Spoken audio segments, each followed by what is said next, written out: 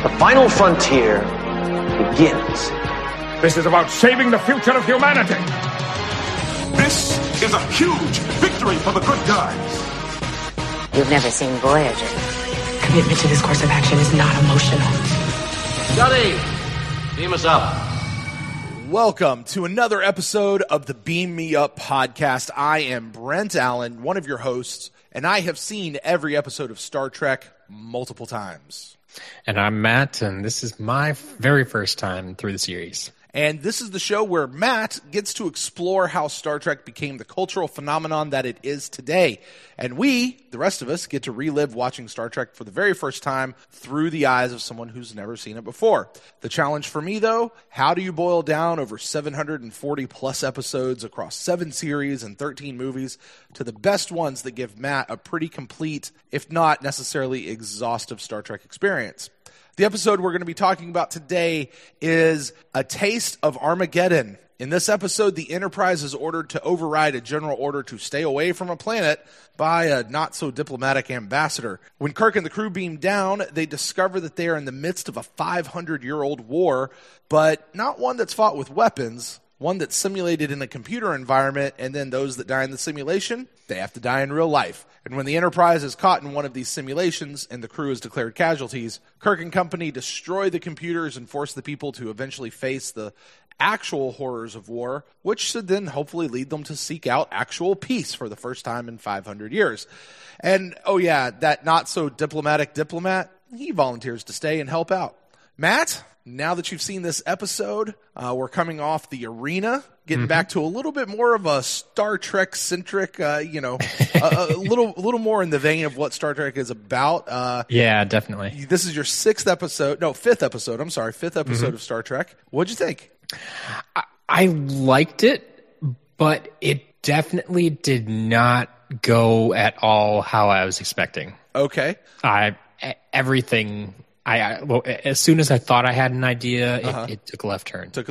So, like, take us through that. Like, kind of what were you expecting versus what actually wound up happening? So, I mean, like they definitely set up the ambassador to be this super bad evil guy, right? Right. From the music they played to the camera shots they gave, like he was supposed to be like this evil dude. Didn't really turn out to be evil. I mean, he wasn't really. I mean, he was as evil as any government is, government corruption, drunk with power type of thing. But he wasn't the bad guy, right? Right. So I mean, he was. Let's be clear. Let's not mince words. He was an absolute jerk to the people on the Enterprise, right? Yes. Yeah. But like I'm saying, it was just he was drunk with power. He was trying to abuse it. Like, yes, like he mentioned that like he had command. And like, okay, yes, you have command, but that doesn't mean that you get to break the rules. It just means that you tell people what to do within the same rule set. Mm-hmm. Like you don't actually have any extra power, and like that's where he was trying to bend things and break things, and it really gave him that bad guy look. Mm-hmm. Yeah.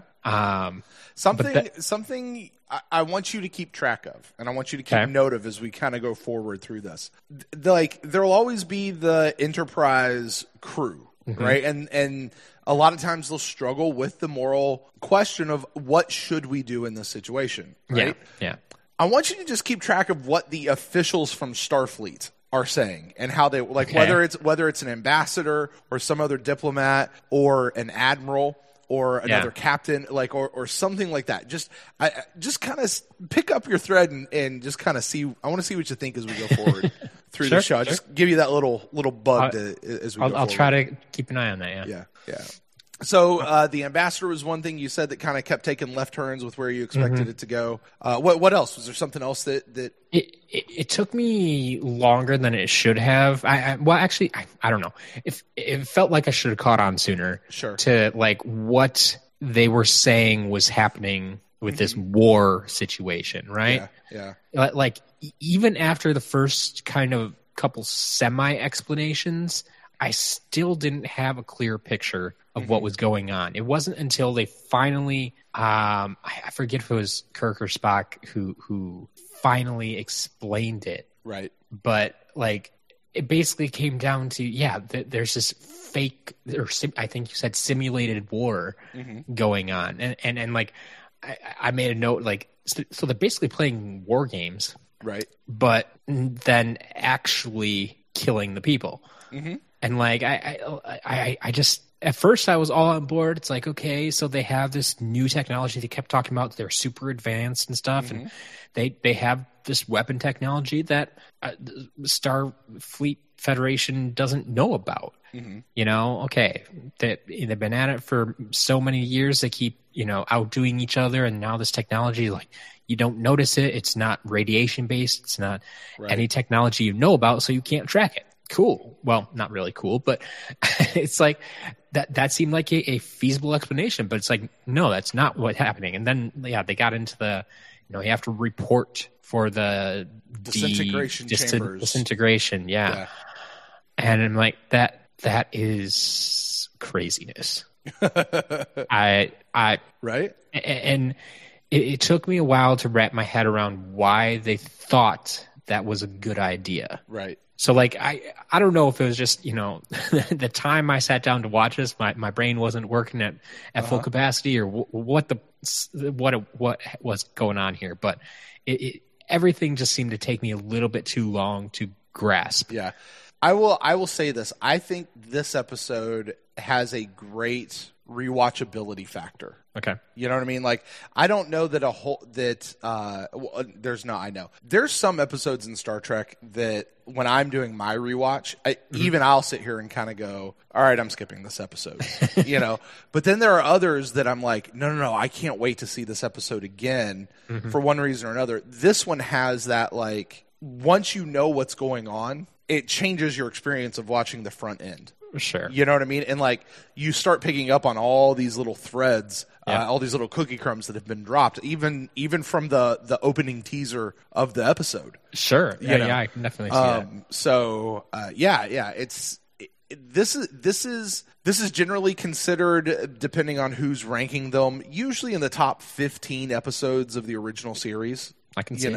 Some people rate it as high. I saw it as high as like 8 on somebody's ranking. 11-ish, is a lot of times what happens there. So, but yeah, I personally dig this episode because the concept is so wild, and they talk about like what it is to, okay, so we could have real war and we could blow everything up and these people are going to die anyway, or you could just kind of tell us how many people have to die and then, we'll go from there. Yeah. And I mean, I know we'll get into it, but the conclusion of this feels like it goes against everything I've been saying, Star Trek is and Star Trek doesn't, and how they deal with different civilizations.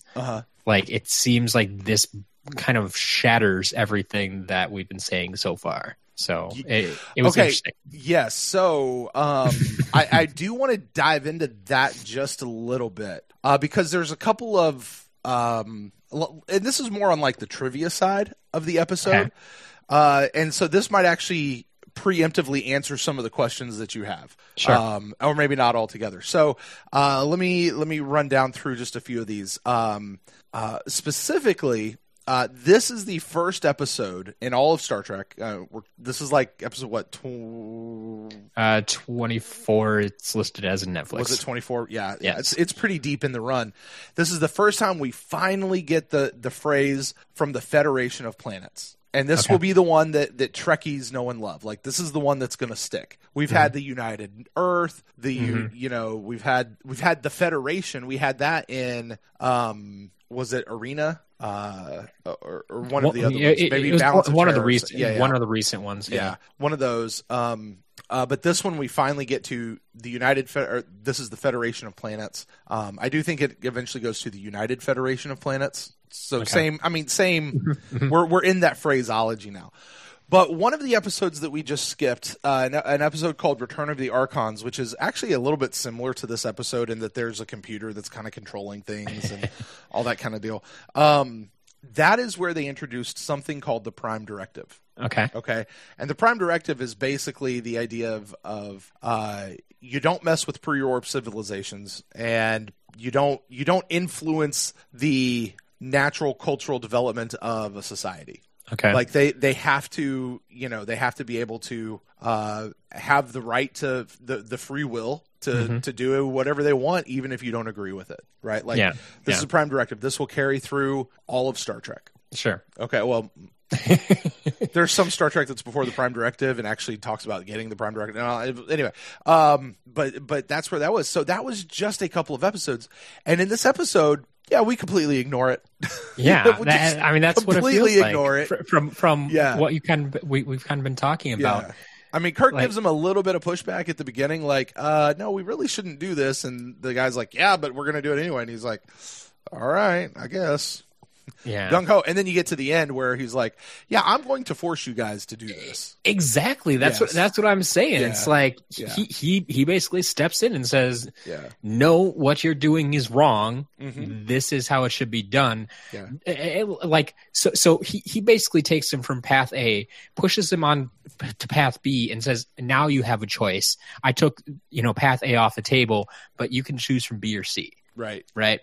And it's like, obviously one is better than the other, and they're most likely to go that way, and that they at the end that they're hopeful that that's the way they're going to go. But it's like, just taking that their main option, what they had been living, completely off the table. Mm-hmm. I mean, that feels like exactly what we were talking about. It's like, you don't do that. This is a different civilization, different culture.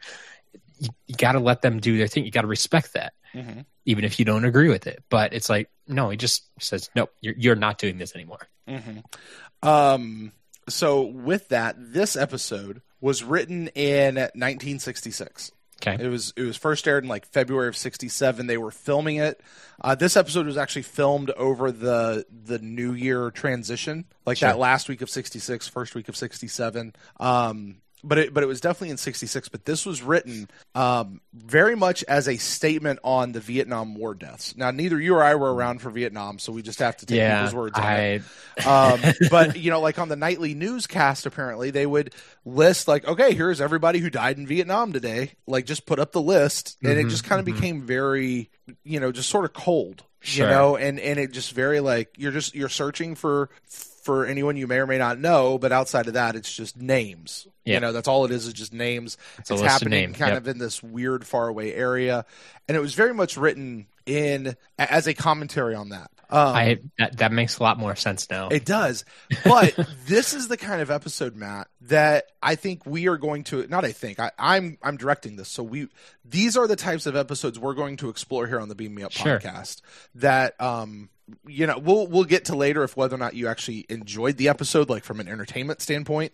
Mm-hmm. But these shows that have, I think, a continuing meaning for us today, because we could forget about Vietnam and we could turn around and start talking about things in our own day right now, like drone warfare, where you have a guy who's using a remote control, sending it out there, picking a building, destroying a building, never minding who's inside, or targeting a specific person, but he's in the comfort and safety of his little bunker, and he gets to get up and go home and go to dinner that night. Yep. You know what I mean?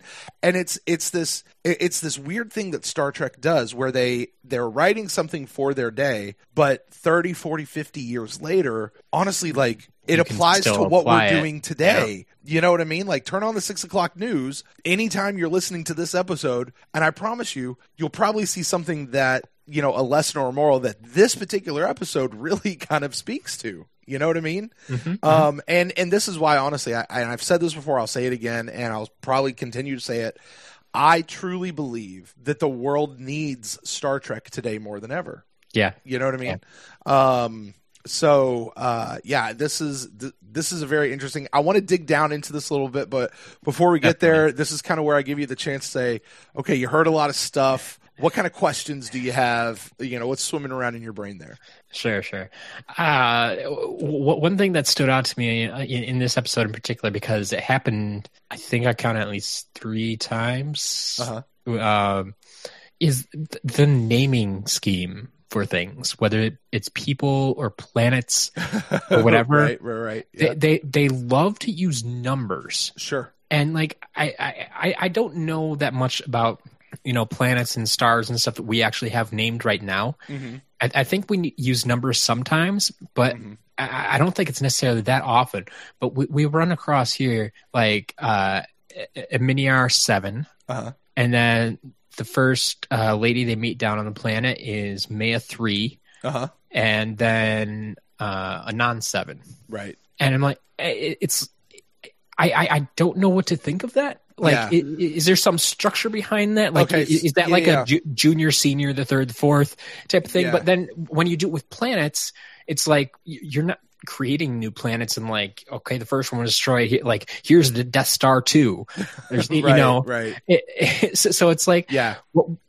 I just don't quite understand that naming structure and why. I mean, if they're thinking about the future, why they thought it was going to be so prevalent like that. So let's separate the naming structure of the planets, okay, and the naming structure of human or humanoids, I should say. I can't say human beings.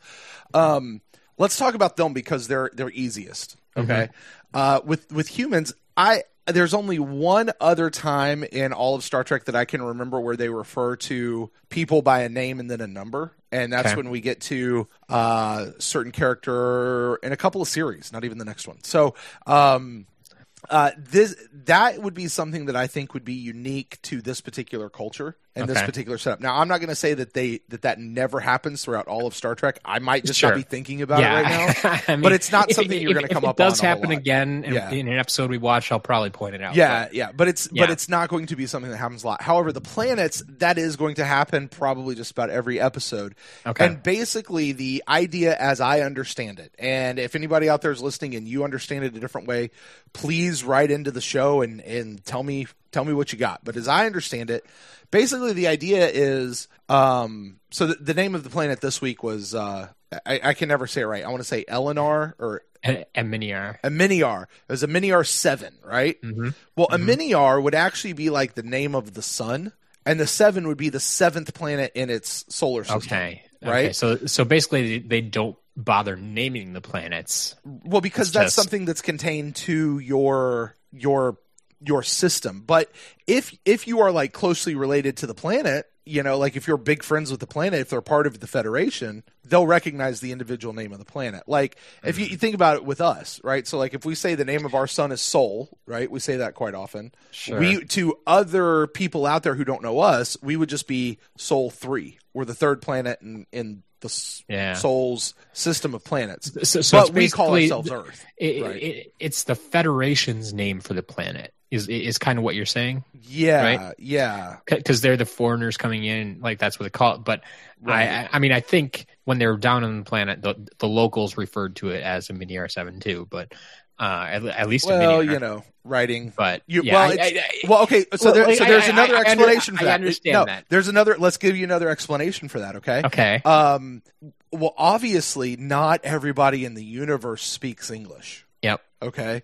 And Star Trek deals with this, which is great, through an invention that Star Trek came up with called the Universal Translator. Okay. And it's that little device that he, the little thing he holds in his hand that is basically, hey, it's this device. You talk in your language, I talk in mine, and I hear you. Mm-hmm. And oddly, I see your lips move in the form of my language as well. We'll never address that, but it's the Universal Translator. Yep. And so if the Universal Translator is translating the name of their planet to come through at that would be the I gotcha. That would be the in-universe quote unquote reason that you get that. And that's fine. And I understand from a writing standpoint, I mean that's always tough. Like unless you want to subtitle everything. Exactly. Like they do that in some movies nowadays when you have that Russian speaking character, that Spanish speaking character, and like everybody else is speaking English. It's like they're going to subtitle the Spanish guy. Mm-hmm. I mean, in 99% of movies. I mean, there's some where either you can pick up what they're saying just from inflection or such, or they straight up they're a spy and they don't want you to know what they're saying. Right. But in any case, yes, I understand what you're saying. So not only from a writing, listener, entertainment perspective, is it easier, simpler to keep everything equal on that plane, but with a universal translator type of technology, that makes sense. Right. Which, I mean, we're actually, from what I understand, we're kind of close to that already. Bro, I'm telling you, there are so many things in Star Trek that, you know, have it started as hey, you kind of people going to Gene like, hey, I got you. How's this happening? And like he comes up with some BS answer, and now all of a sudden it's technology, right? I mean, because it's actually a good idea. It really is. It really is. So, you know, it's I don't know, it's a lot of fun. I will say though, there are planets throughout the galaxy that we actually know like their name, and we use their name, like the planet Vulcan. Sure. Like it's not Vulcan 8 and it's the name of the sun. I mean, the name of the Klingon home planet. Bajor is another one that comes to mind off the top of my head. Like, do we know that though? Because like we have a Vulcan in our presence. Well, that's what I mean. Like within the Federation, we're buddies, and we know, like, hey, what do you call your home planet? Oh, okay, so we can start learning that and call it that. But to all those people who aren't in the Federation, I mean, and aren't our buddies, we don't know what you call your thing. So it's basically like, you know, the Latin names of, you know, bugs and plants and stuff, right? Okay, explain. So like, I don't know my Latin names very well, but you know, I call it a monarch butterfly, right? Okay. It has a Latin name. That Latin name is essentially a mini R7. And, you know, monarch butterfly is what you may call it monarch butterfly, but what's the Russian call it? Exactly. Right. But you're both going to use the Latin name, right? Like both what are they, entomologists or whatever? I think bug that's guys? Bug guys. I think that's what you call it, right? Like regardless of what, you know, you got that in each language, they'll both refer to the Latin. At least you assume they will. But they both have their own natural. They're not changing the Latin. Yeah. Exactly. So yeah, I think that's probably the easiest explanation for those. But as far as the people in this particular episode, I have no clue. Yeah, because I mean, like especially for the guys, like, you know, we kind of get the senior, junior, the third, the fourth, whatever. So I mean, if you just want to give it a number as a thing instead of saying the seventh, fine. It's a little weird when they do it with the ladies, because that's not something we do in our culture, at least. Right. But maybe in their culture they do. I mean, there are. I know girls that are named after their mother or grandmother. So it's like you could almost do that. And if anybody's out there also has a fandom of the Gilmore Girls, the two main characters there share a first name. Yeah. You know, so yeah, it's absolutely true. So, all right, man. Any other questions that kind of burning a hole in your head there? Did we ever figure out who? When the ambassador goes down to the planet, he is accompanied by another guy. Yeah. That I'm pretty sure we hadn't seen prior in the episode. Nope. Okay. He just. If we did, he was in the background. His assistant. He's a guy. They wanted someone else to come along with him, and they knew none of the junior ambassador Enterprise crew. It didn't make sense to. None of them would go with him. Right. So okay. Yeah. I just want to make sure I wasn't missing anything. I suppose he with could have been like a personal security detachment from the Enterprise or something like that. I mean, but we don't know. The way he was dressed, though, I mean, he wasn't dressed as a member of the Enterprise. Like, yeah. Like, don't get me started on the ambassador's outfit. It was, I mean, it was the 60s. Word, like hobo came to mind more than ambassador. I don't know. Well, he has to be humble as he's meeting all these other people. Right. Oh, is that it? I have no. Okay. No, but I will tell you, there is an ambassador coming up who is amazing and annoying, but awesome. And this particular ambassador is going to be anything but hobo dressed. So, all right. One last question, then I think for now. Vulcans and what they referred to in this, at least, as telepathy. Yes, I'm glad you picked up on that. I mean, they set up precedent for 5 seconds before they used it. Sure, but it's like, oh yeah, you remember I've talked about this with you about this before. So I don't remember if in any of the previous episodes if it had been in maybe one of the episodes we skipped? I don't remember offhand. The way they set it up, it felt like no. It felt like this is where we're introducing it. Yeah. It's like, yes, I've talked with the captain about it before. Right. And it's like, okay, you want to try this now? As you know, Captain, but nobody else out there watching the show does, so I'm going to say it right now so everybody... Yeah, Yep. and by the way, that's how Star Trek treats a lot of new information. Oh, yeah. And like, I was fine with that. It just made me wonder, it's like, is this going to be, James Bond gadget type of situation where he never uses the same gadget twice? Right. Or is it going to be something that continues on? Like, okay, we've decided now, he has this telepathic ability somehow, and he's going to get to use it. Because I'm thinking that has a lot of applications, and that's not something I knew about Spock. I am glad you picked up on that. For the sake of things going forward, I'm going to decline to comment further. But just know that, yes, Vulcans have some sort of telepathic powers. Okay. And what that looks like going forward, well, you'll have to just figure out. Their minds are incredibly looking advanced. Forward to it, yeah. So, yeah. I'm glad you picked up on that. I really am. I really am. So, all right. So, is that it, or is that kind of the question? I think that's good for now. Yeah, I like this. Kind of off the first couple of episodes. It's. I think you're kind of getting familiar with the way things work. It's less the nitty gritty on those things. But speaking of the nitty gritty, let's start to dive down into this episode a little bit. What stood out to you? What did you notice as you were watching this episode? Like what were you experiencing as you were watching it? Take us through it. What happened? So, I mean, the first thing we got was, this ambassador, right? And they kind of, like I kind of talked about already, they're setting him up to be this bad guy, and obviously didn't turn out quite bad guy in the sense that I was expecting. But it makes me wonder a little bit if I mean, from the sound of it, you said there's other ambassadors that come along and they're much different. So maybe this isn't a stereotypical ambassador that they have. This is just this guy's thing. But I liked how Kirk kind of handled it, or at least I thought I did. Like he kind of threw a wrench in the ambassador's plans. It's like never quite let him do exactly what he wanted to do. Eventually, he did give in a little bit and ended up going down to the planet, which Kirk didn't want to do, and we now know why. They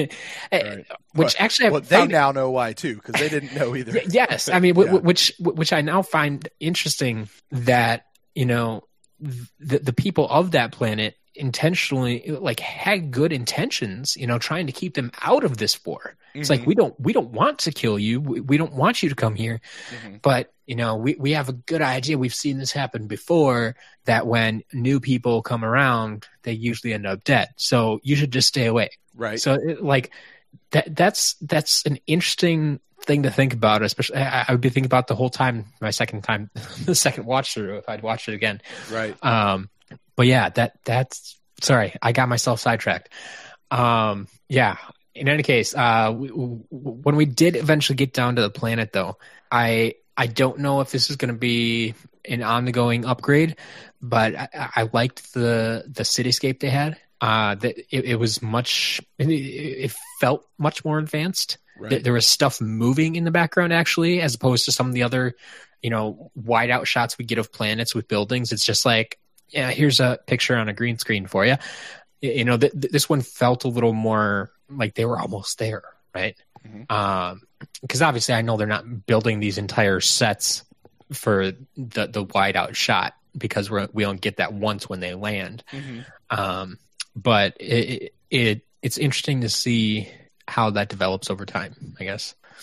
The guys in wardrobe, they must have one of the best jobs, because I mean, they're making up cultures and civilizations as they go along. Right. So there's no right or wrong way for them to dress. Right. Yeah. Unless, Gene had something specific in mind that he told them. It's like, you got to give them hats like this or something, little details maybe, but otherwise, they just must be having a blast Yeah. because some of those costumes, I mean, and they're working on shoestring budgets and put something together, man. There's some cloth, make it happen. yeah, and they Yeah. do, and I mean, some of them look great, some of them are kind of out there, but it's like whatever. Just for clarity's sake, the costumes you found this week, are they pretty cool, or do they fall more on the out there side of that spectrum?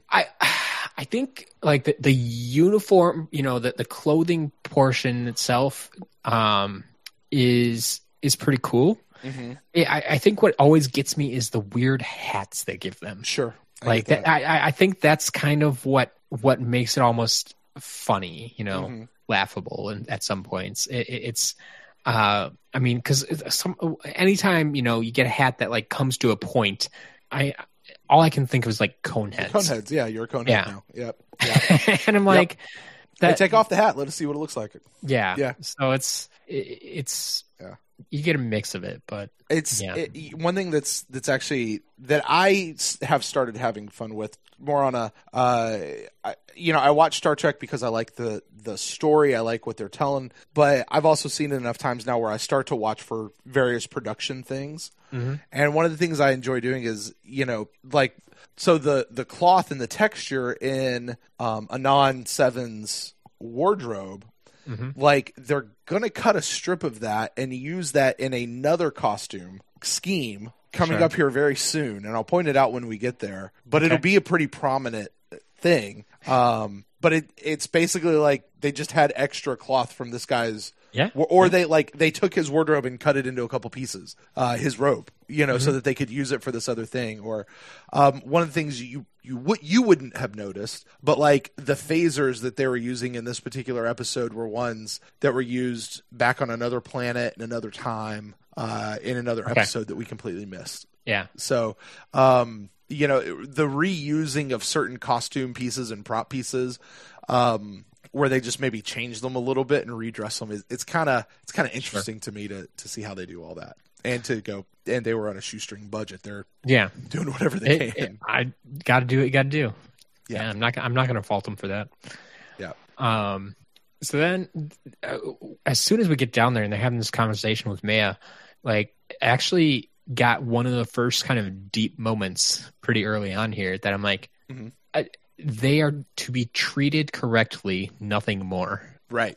And my first thought is like, what exactly does that entail? Treated correctly. Exactly.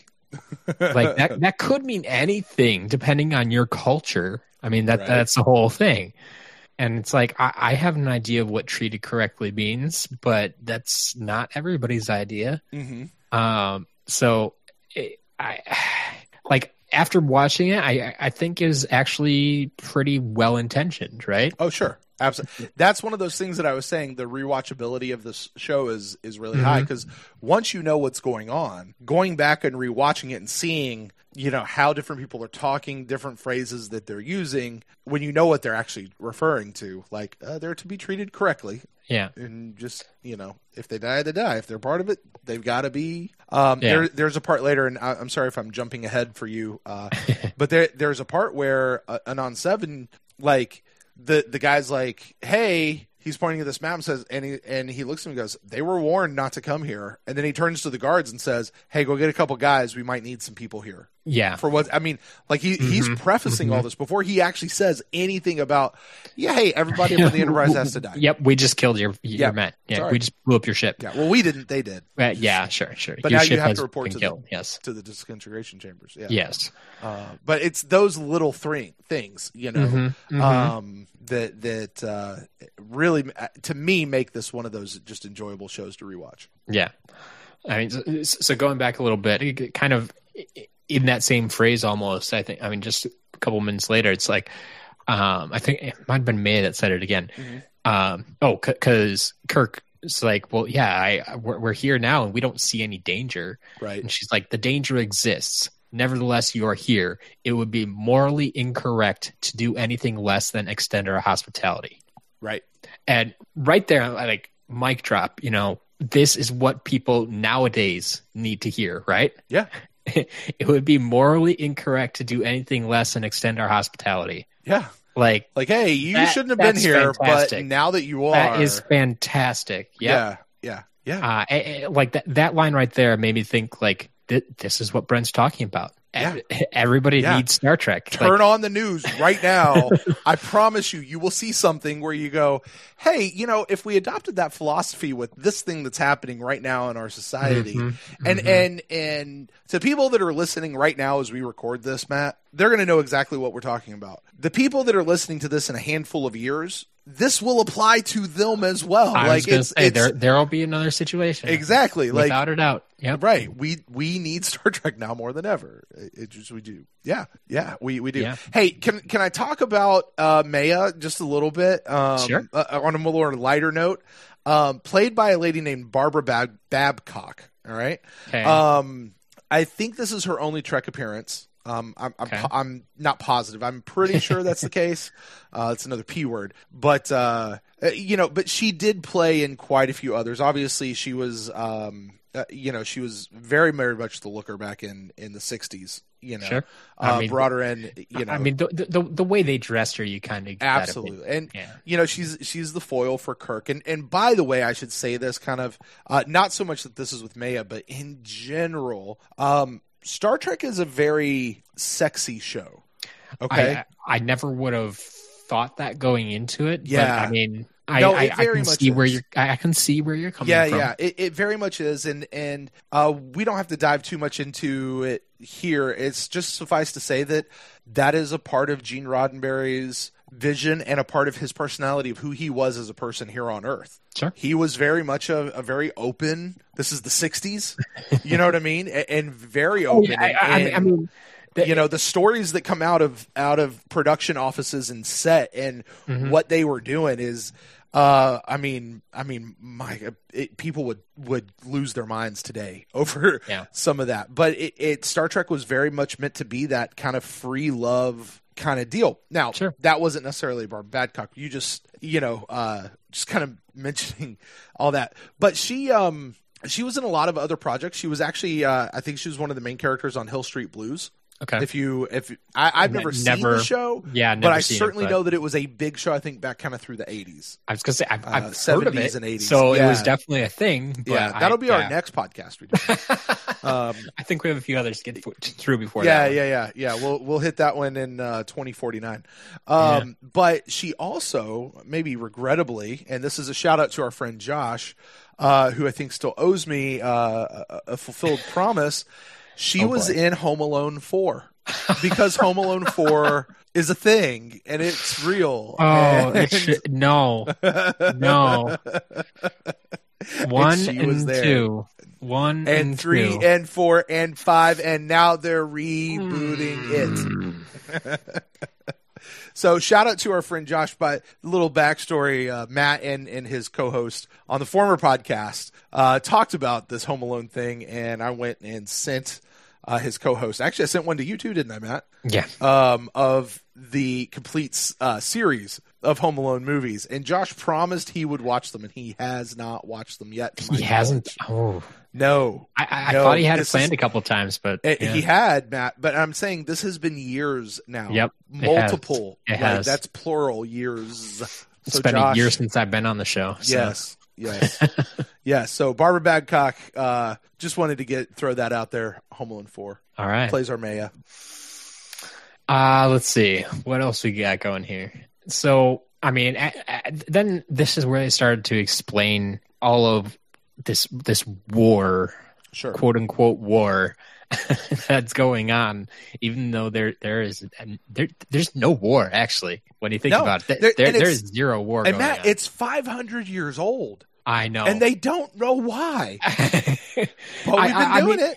I mean, yeah, exactly. This is the family feud without any actual feud like going on. It's like I'm fighting you because my father fought you and my grandfather fought you, right? Like that. But they're just basically ritually killing people, ritually sacrificing. Sacrificing is probably a better word, right? Sacrificing these people, and it's not even to like a god or anything. It's just to appease a different civilization. Mm-hmm. And I'm like, my first thought when this all finally clicked, Yeah. was you don't need to be doing this. If you just both stop, then you both live peacefully. You're not fighting over anything. Yeah. You're fighting because hypothetically, if you didn't sacrifice these people, you'd be in a war. Hypothetically, Right. They But would you're come not. blow up your buildings. Maybe it's just if you don't get them it's first. ridiculous. Well, there's From my perspective, that's the whole thing. well, but see, Matt, that's the point of Star Trek is to hold up a mirror to us and show us, and like I said, this was written more about the Vietnam War. Like the thing about war, and I heard a guy who does another Star Trek podcast talking about this. Yeah, he said, the thing about war is at any time you can just stop. You know what I mean? True. Like Yeah. you can just stop. Like you don't have to go to war. I mean, the biggest thing is the other guy going to stop? Exactly. And that's why more people don't. Because Right. like if I stop Then and, he's just gonna come and in. don't have an agreement with them that they're going to stop, then they just wipe us out. Exactly. It's like, well, what was the point of that? And I think it was Kirk who said this, and I wrote this down. He said, "Death, destruction, disease, horror. That is what war is about. But that's what makes it a thing to be avoided. You've made it neat and painless, so neat and painless that you've had it for 500 years. Yeah. And when war becomes that, when you become numb to the war, when you become numb to it's just kind of the way it is. We're just, I mean, think of, here's what, whenever you're listening to this show, like close your eyes, think of a place where your country, wherever you come from, has troops and how long they've had troops there. And we're from America and we tend to have troops all over the world for whatever reason, but we have troops that are in places that they've been there for decades, Matt. Yeah. And I don't know why. They may be fighting, they may not be. I don't know what's going on over there, but I'm kind of numb to that fact. It just sort of is what it is. We've been doing it for so long, as long as I can remember. Yeah. And, thankfully places like Korea and Germany, places, we're not over there actually fighting. It's just, we just have bases, right? But there are places where I do know that there are active zones and they've been there for a very long time. And it sucks, but I'm going to go pick up some, McDonald's because I'm hungry or, whatever. I mean, like, I don't know. Think of a better example. I got to go see a movie. Endgame's coming out. Dang, I just dated this show. It's a weird date since that's passed, but yeah. It's true. It came out on video. But yeah, so, and then you mentioned earlier, Spock talking about why they do the way they do. And he says, I do not approve, but I understand, say, oh, well then you approve. He goes, no, I don't approve. Well, I understand. Yes, but when he's going on about that, he gives us a line. It's like there's a certain scientific logic about it, and one of those lines I'm not sure I quite agree with, though. Okay, it's one of those that I think to really understand what he just said, you have to go really deep. And most people, when they're just sitting down to watch a show, aren't going to go that deep with it. They're going to say, "Oh, it's Spock said it. It must be logical. That's what he does." Right. So I'm going to accept it as logical. And then it's the next line that you're getting at that people agree or disagree with. I mean, I think most people agree with, but where he says, I don't agree with it, but I understand it. But there's a certain scientific logic about it. Like I struggle with that a little bit. Yeah. And I guess I'm not sure if I'm just not thinking about it in the right way, or if I actually have a problem with it. Okay.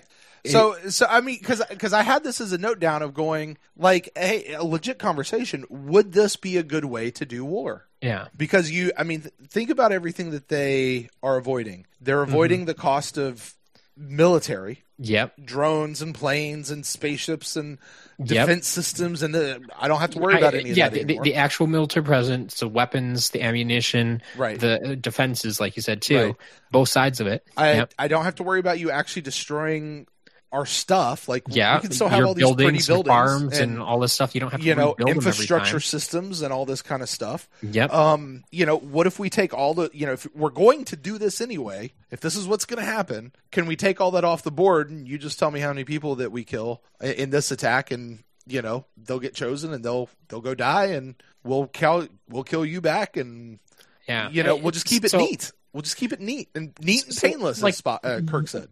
One of the biggest things I kind of wondered about, like, when they did start doing this, like during the attack that we saw, I didn't quite understand how they were doing it at first, because it's like they saw like where it hit, and like the computer told them like how many people it killed.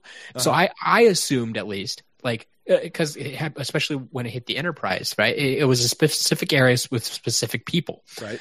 But the shot that hit their planet, it's like, okay, so the people in that area are the ones who were selected, right? But then Maya was selected. Yeah. And like, I don't think there was a secondary attack. Right. Well, I mean, it was, they hit the city center. They said, oh, that one, wow, that hit the city center. And they're all like, where they were? Yeah, because like, we didn't feel anything. Okay. Like, well, we're deep underground, but we still should have felt something. I guess I missed that. Yeah. So the first shot hit where they were, and that's why she was the one selected. Right. Because I assumed, especially when they're saying like 500,000 people, like, I mean, I don't know how those numbers work out with, 12 disintegration chambers and to get through 500,000 people in 24 hours. I think you have to be whipping through those a lot, but it seems weird that, she was selected and like none of the council, as far as we know.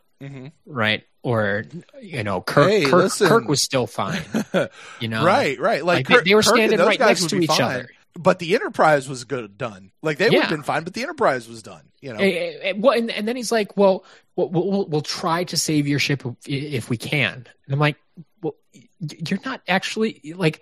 It turns out they did have weapons of some sort, right? Because they did fire upon the Enterprise eventually, but like I'm like, you can. It's your choice whether or not you save the ship. Yeah, I mean, that's the whole point. Like, we'll see if we can save. What do you mean we'll see? You know, it's your choice whether or not you blow it up or you bring it down. So I don't know. It was a weird scenario. Yeah, I think I'm actually very much with Spock on this one. Like, I understand the purpose behind it. And by the way, the disintegration chamber, when you think about it, like, think of the horrors of an atomic bomb dropping. And this was written during the Cold War, right? Like, that would have been a thing. The horrors of the atomic bomb dropping, the horrors of anybody dealing with a bomb, with,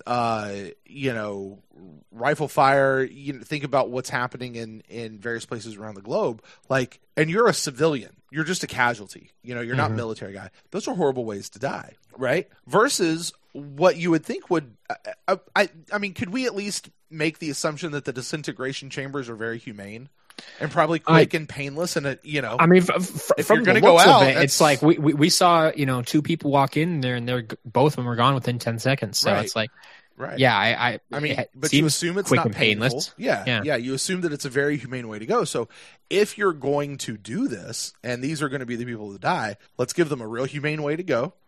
Let's not destroy everybody's life work and allow everybody else to just sort of continue along with their lives. Like there, it seems like a very civilized approach, and I think I can't say that this is the first one, but I do think Star Trek they did a lot of first. There are in science fiction as a genre, there are certain episodes that I think pretty much anybody who does a science fiction show does this episode. Not specifically Taste of Armageddon. I'm just saying there's a handful of episodes that they do. And I think actually Taste of Armageddon is one of them. And it's the episode where, hey, they take something that we think is really, really abhorrent and they've made it clean, right? But it requires something like mass suicide every time you turn around. And that's not okay. So we're going to take them back a little bit to the Stone Age a little bit, comparatively speaking, and try to go from there and see what we can do. Like just about every sci-fi show, and I can think of, some of the various Star Trek shows have done it.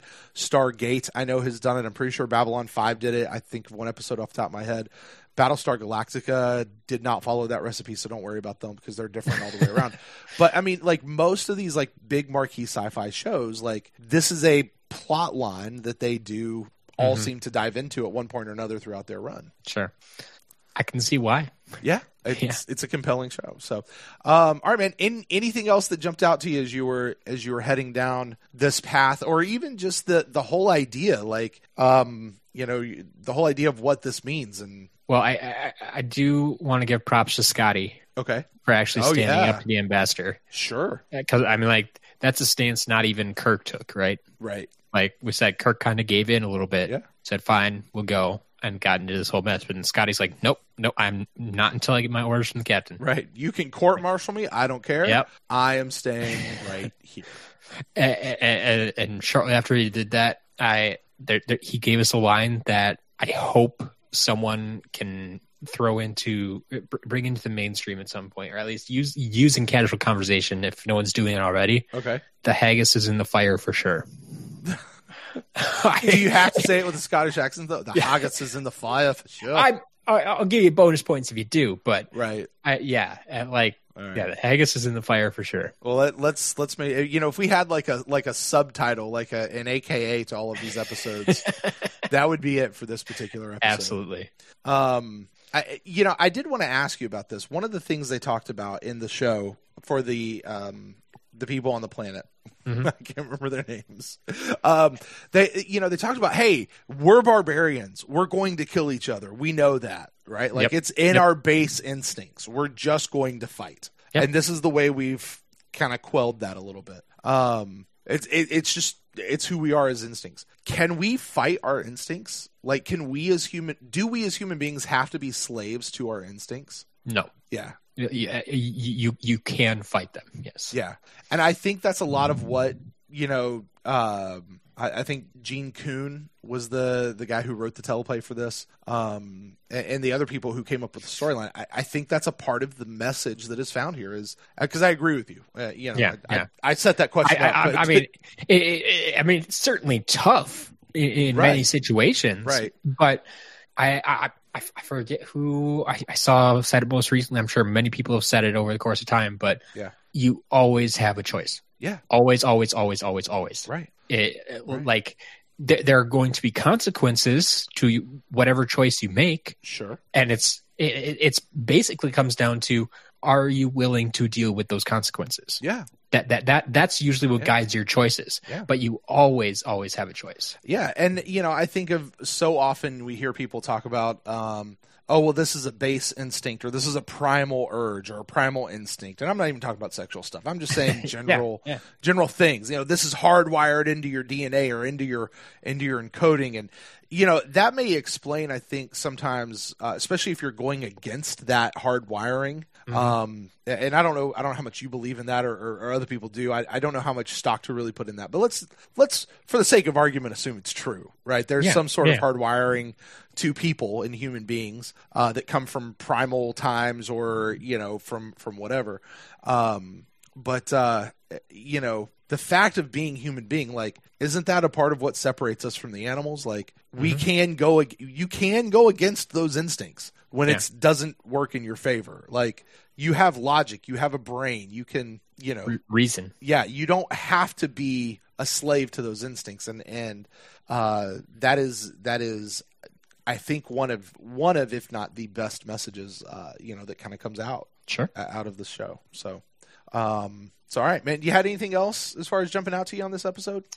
I think we covered the big things. Yeah. The only other thing I'm going to say is, well, here we go. The Enterprise once again leaving somebody behind as she sails off at the end of the episode. Hey, at least this was someone that, just showed up this episode. Yeah. Not like the thing, leaving Scotty behind. If you came back in 2 weeks and realized that, hey, they just rebuilt the computer and started everything up and they just kept doing what they were doing and Fox died, would you be sad? No. I think with the one of the other times we saw this with Baylock, you remember the guy that stayed behind with Corbomite maneuver? Yeah. I remember having that thought with him. Like, you don't know what happens with him after Baylock. Like, maybe Baylock takes him and he becomes lunch. Whatever he said, maybe he's now lunch. Yeah. Or who knows? Who knows what happened? But we'll leave them behind, and better luck to you there, Ambassador Fox. So, yeah. All right, Matt. Well, this will kind of bring us down to the last segment of our show.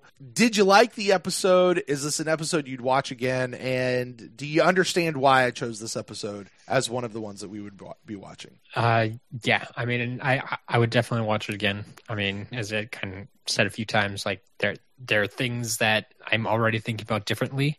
Right. Since I've seen it all the way through. I know how it ends. I know what the whole plot was.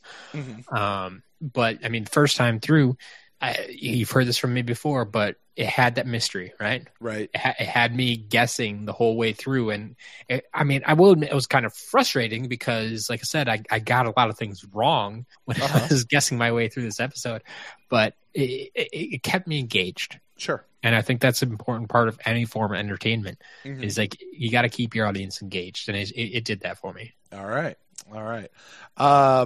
I'm with you. I like this episode. I would watch it again. And yeah, I absolutely understand why I chose it for you. As we've actually already detailed over the last hour here. Yes. All right. Well, Matt, that's going to wrap up this episode that we have here of Star Trek. It's going to put this one in the books for us. Our next episode. Now, we're actually going to be going backwards just a little bit, which may sound weird to people. Okay. All right. The name of the next episode we're going to be watching is Space Seed. And Trekkies out there are probably getting a little excited for it. I will go ahead and kind of tell you this because you might be wondering why we go forward. This really is going to be a marquee episode for Star Trek. All right. You want to pay attention. I don't know how you're going to feel about this episode. We'll talk about my own personal feelings when we get there to this one next week. Sure. But as an episode itself, without the knowledge of everything else, I don't know how you're going to feel about it. But it really is pay attention to what's happening because this episode sets up a lot of the history of Trek, of how the Federation and the culture became what it was, like kind of what happens between us today and what happens to them then. Okay. You know what I mean? It sets up a lot of that. It sets up storylines that carry through multiple series and is the basis of not just one, but 2 of the 13 Star Trek movies. And one of them is generally considered to be the best of all the Star Trek films. So sure. I'll take your word for it. Yeah. So it's going to be a big one. I'll wait and, I always say, I think you're going to enjoy it. That's generally a given. Yeah. You didn't seem to like Arena as much as I thought you would, even though it is not one of the better episodes, but still. Yeah. So we'll see where that is. But so Space Seed is what's on deck for next week, Matt. And until then, why don't you tell the folks out there where they can find you on the internet? The simplest place to find me is over on Twitter at As a Matter of Matt. And if you guys want to get in touch with me, you can find me at Brent Allen Live across all the social medias. And we would love for you to get in touch with us here at the podcast. There's several different ways you can do that. At Beam Me Up Pod on Twitter is probably the easiest and most direct way. If you're a little more long-winded, though, than the 280 characters I think that Twitter gives you these days, you can email us to beammeuppod@gmail.com. Maybe you agreed with something that we said, or you disagreed, or you had another take on watching this episode along with us. You'd like to share this, we would love to receive that and be able to read that. Or if you don't want to write it all out, you can actually just tell us. Give us a phone call. The number is 702-518-TREK. That's 702-518-8735, and you can leave us a voicemail there. And we will respond to these on a special episode where we respond to things like this. So, Matt, until then, buddy, I don't quite know how to say this, but I just don't know how to sign off these shows. So long, folks. Go. We'll see you.